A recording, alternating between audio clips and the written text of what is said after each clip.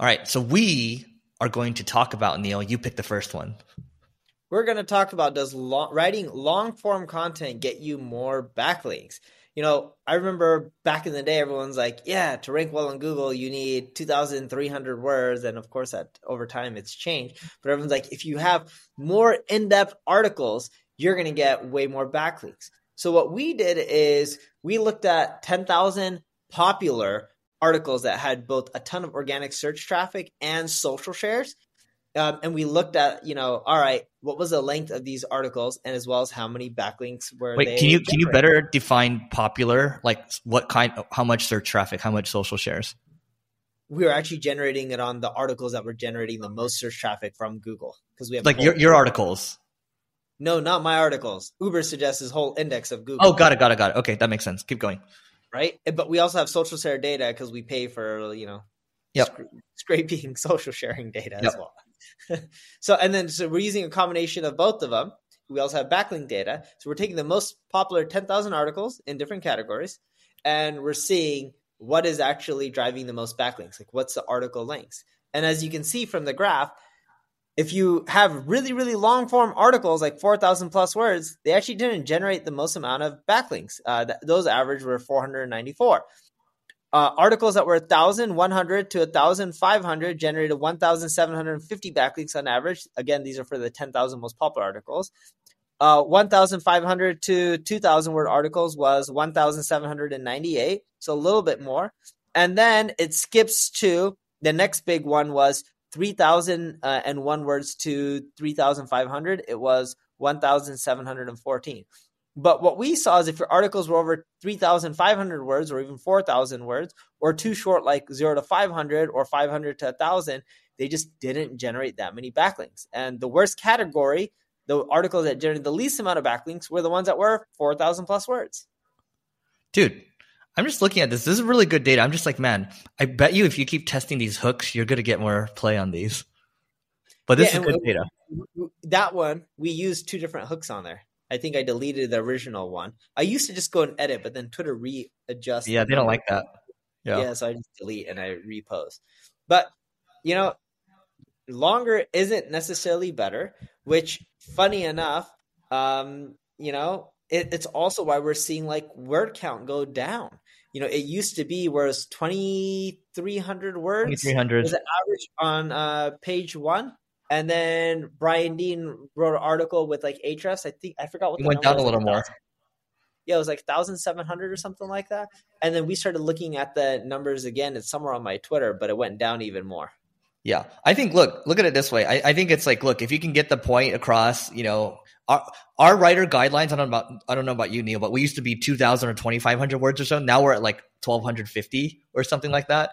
So times change. You got to adapt with the times, right? And the other thing too is like, I feel like it's if you want to get the most backlinks, in addition to writing really good content too, like, take a playbook. Like, can you go buy something out there that already has a lot of backlinks, or a tool that can get a lot of backlinks, or even like there's calculators out there that you can make, and ChatGPT will just make it for you now, right? And you can have your coder build on top of it.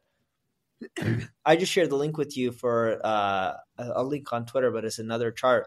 When you look at average word count, it used to be 2,300 words. Then it dropped down to 1,447. And then you see a chart based on the popular articles all over the web, the same 10,000. And it breaks down the average word count. Is this is average word count? Or which ones do you have backlinks here? No, this is just average word count of really popular articles that are getting search traffic. Got it. Okay, yeah. So it's industry dependent as well. Yes. So you're seeing that people are starting to create shorter and shorter content. But I blame the TikTok world for that, because TikTokification. Yes. So many of these users short form videos. And it's not just TikTok. It's TikTok, it's Instagram, it's Facebook. Man, you even have like a short stories on WhatsApp, which I don't know why people use that. I've never used that. Maybe in the US it's not a thing. But everywhere, Snap, YouTube, LinkedIn, like everyone's posting short form content everywhere. The average TikTok user spends 95 minutes a day on it? Really? Yep. So YouTube is about 20 minutes or so, and that's like a lot. 95 minutes is insane. I also think it's because of the category, or not category. I think it's also because of the age demographic that TikTok targets versus YouTube. Yeah, it's a blended average. So there you go. So okay, let's move on to the next one. I'm going to keep this one simple, and this is the phrase here is what is Brandformance? And Brandformance is it's very simple. So let's say from this podcast recording, this session, there's a couple there's a couple of lines where Neil might have some zingers and I might have some zingers. The idea here is that we're going to post them to Reels, to TikToks, to Shorts, and we're just going to find the ones that work really well. And the ones that are outliers, let's say we get an average of 10,000 views a post or whatever, and then we have a video that gets 100,000 views. Well, if we're looking to drive, if you're looking to drive more conversions as an example, let's just use our business, right? We'll take one of those videos where we're sharing a really cool marketing insight. We'll just slap a CTA at the end of it because it has proven already to work on social. So why don't we just add a CTA? They can either join our email list or go get a free marketing plan or whatever it is exactly. And that is known as Brandformance because there's the brand aspect of it where it's working organic social, and the formance side is where you're trying to drive performance. Witness the dawning of a new era in automotive luxury with a reveal unlike any other as Infiniti presents a new chapter in luxury, the premiere of the all-new 2025 Infiniti QX80. Join us March 20th live from the Edge at Hudson Yards in New York City, featuring an unforgettable performance by Grammy and Academy Award-winning singer, songwriter, and composer, Jon Batiste. The all-new Infiniti QX80 is unlike any luxury SUV you've ever seen.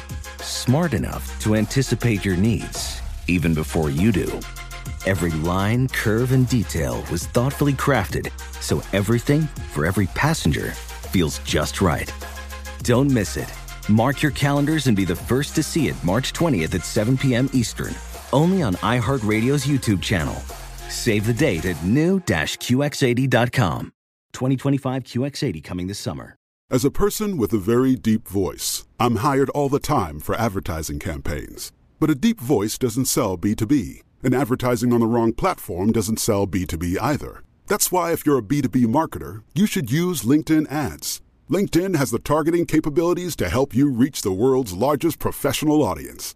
That's right, over 70 million decision makers all in one place. All the big wigs, then medium wigs, also small wigs who are on the path to becoming big wigs. Okay, that's enough about wigs. LinkedIn ads allows you to focus on getting your B2B message to the right people. So, does that mean you should use ads on LinkedIn instead of hiring me, the man with the deepest voice in the world?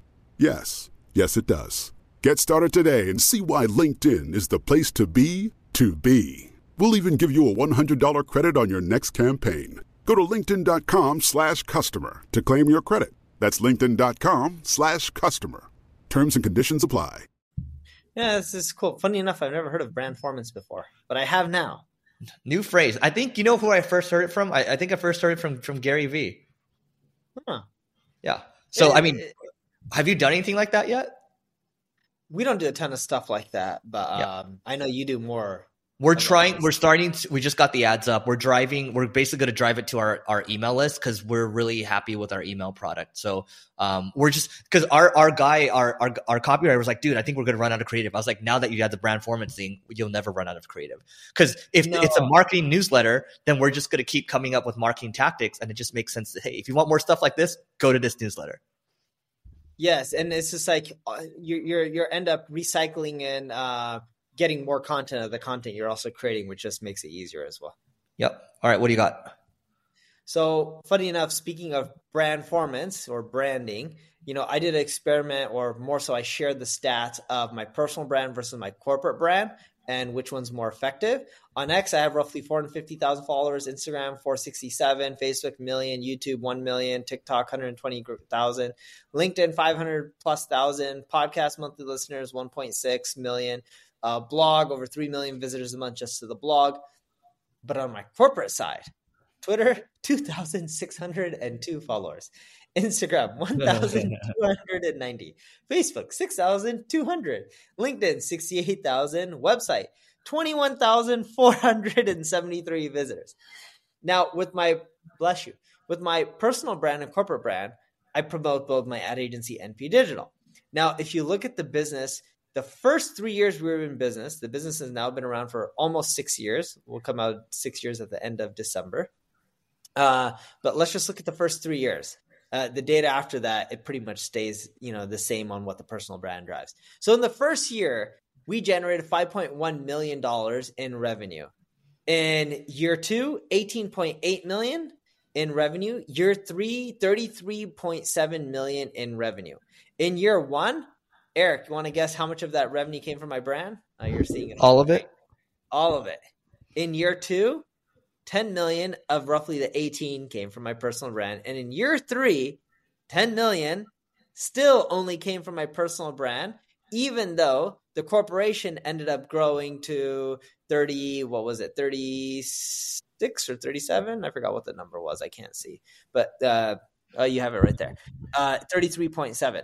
So the personal brand, even after that, as we kept growing the corporate revenue, just stopped driving leads. And what we found out is, for us, in our experience, personal branding can do really, really well for you, and it can drive a lot of revenue. And I don't think the company would be here and even generate anywhere near the revenue if it wasn't for the kickstart from the personal brand. But it doesn't make the biggest world in the difference. I still believe whether it's consumer or B2B, a personal brand is just not as effective as a corporate brand. If you look at the biggest corporations in the world, whether they're consumer or B2C, or B2B, the corporate brand is much better. And I'll give you a prime example of this. Have you heard of Elf Beauty? No. Okay, Elf? E-A-Elf? E-A-L-F. E-L-F. Look at Elf stock. Okay. Elf Beauty stock is $7 billion market cap. Right? You haven't heard of that. Have you heard of Kylie Cosmetics? Yep. All right. They're not public. Smaller. They're not public. Well, they got bought out by a publicly traded company, if I'm not mistaken, but they weren't doing as well. I have a lot of friends who are investing in investors in Fenty, Rihanna's company. It's not doing as well as they would like, and a lot of the growth has started to flatline. But all I'm getting at, or like even Skims from Kim Kardashian, a lot of people are now starting to buy this stuff on Amazon and places like that. Have you seen all the TikTok videos of people comparing Skims and other products that are like 1/4 the cost, but it's exactly identical? It just doesn't have the Skims brands. Like, there's no difference. And they're like, yes, we will save 1/4. We'll take the 75% off. That's funny. But like, all I'm getting at is like, building a corporate brand is much more powerful in the long run than a personal brand. And ideally, I'm not saying one is better than the other, or technically I'm saying the corporate brand is better. But what I'm really getting at is you should ideally build both, but of course put more emphasis on the corporate brand. Dude, look at this. They just like shot up in 2022. Yeah. I don't know what happened here. But it's, what's interesting? It's I think another takeaway, and you can feel free to disagree with me here. It's like, if you have an agency, basically your personal brand caps out at $10 million. Yeah. Dude, look at Fashion Nova. That's a prime example of someone who leveraged influencers to build a corporate brand. And Fashion Nova, the last time I checked, is more searched on Google Trends than Gucci. And he built a multi-billion-dollar company and is on the Forbes list. Witness the dawning of a new era in automotive luxury with a reveal unlike any other as Infiniti presents a new chapter in luxury, the premiere of the all-new 2025 Infiniti QX80. Join us March 20th live from the Edge at Hudson Yards in New York City, featuring an unforgettable performance by Grammy and Academy Award-winning singer, songwriter, and composer, Jon Batiste. The all-new Infiniti QX80 is unlike any luxury SUV you've ever seen. Smart enough to anticipate your needs, even before you do. Every line, curve, and detail was thoughtfully crafted, so everything for every passenger feels just right. Don't miss it. Mark your calendars and be the first to see it March 20th at 7 p.m. Eastern, only on iHeartRadio's YouTube channel. Save the date at new-QX80.com. 2025 QX80 coming this summer. As a person with a very deep voice, I'm hired all the time for advertising campaigns. But a deep voice doesn't sell B2B, and advertising on the wrong platform doesn't sell B2B either. That's why if you're a B2B marketer, you should use LinkedIn ads. LinkedIn has the targeting capabilities to help you reach the world's largest professional audience. That's right. Over 70 million decision makers all in one place. All the big wigs, then medium wigs. Also small wigs who are on the path to becoming big wigs. Okay, that's enough about wigs. LinkedIn Ads allows you to focus on getting your B2B message to the right people. So, does that mean you should use ads on LinkedIn instead of hiring me, the man with the deepest voice in the world? Yes. Yes, it does. Get started today and see why LinkedIn is the place to be to be. We'll even give you a $100 credit on your next campaign. Go to linkedin.com/customer to claim your credit. That's linkedin.com/customer. Terms and conditions apply. Yep. All right. So let's move on. I got one over here on, do you know what an identity layer is, Neil? No. There's all these new phrases, but you know what I'm going to talk about when I say it. But I heard about this. It's like, oh, you're calling it identity layer? Okay, cool. So an identity layer is like, let's say, on a single grain site, we get, let's say I'll give you a round number. Let's say we get 100,000 visitors a month or whatever it is, right? An identity layer allows you to de-anonymize the IP addresses that are visiting your website. And so right now, the CEO of retention.com, he's giving me a B2B export. I just installed like a snippet on my site. And each day, I basically get like 30 to 50 LinkedIn URLs, and you can see the size of the company, how many people they have as well, the title of the company. And I looked at some of the lists, and it's like a lot of it's like, okay, people that probably aren't a fit. But I was looking, I was like, oh, Shopify Director of Marketing, and I have their LinkedIn. And with these identity layers, there's another one called warmly.ai, and they'll automatically put things into like a LinkedIn sequence for you, I think, or automatically reach out to people. I think when you combine this with the AI tools that are out there, you're going to be able to reach out to people at scale, and you can do it tastefully too. So imagine we're putting out all this marketing school content. I'll say, hey, based on the page that they visited and based on their interests, send them content around what I put out related to this in the last 90 days or so. And we'll just keep sending them links every month or so. Hey, I know you're interested in this. Hope you enjoyed it. If you want to book a call, you can book it over here. So you're going to be a lot more tasteful. So pretty much what you're doing is someone comes to your website, depending on the software solution you're using, it'll identify a portion of those people, not just tell you what corporation they're coming from, because that's been out forever, but also tell you some of the people that are actually visiting. Correct. And then you're going to go and message them on LinkedIn because you may not have their email address, et cetera, and try to build a relationship. And it'll also give their email addresses in some cases too. And Warmly does that too. Yeah, I think this is an amazing marketing strategy for B2B. B2C, correct. I think it's a waste of time. B2B, it's an amazing strategy, especially if you're B2B enterprise. B2B SMB, not so much, but B2B enterprise. I think it is an amazing strategy and a great way to. You know what's interesting, Neil? Remember, I think it was a year ago or so, we talked about retention.com, and they were focused on B2C, and they would basically just de-anonymize people that are visiting like your Shopify site, right? But now they're switching to B2B now. So it's like they're trying to make sure that their business model doesn't disappear, I believe. Yes, because spending money on this technology when someone buys something for you for $10, $20, it doesn't matter too much. But when someone's spending $1 million with you a year, knowing the person is really important because, and especially if they're high up, you really want to build a relationship if they're visiting your website. That's how you make money.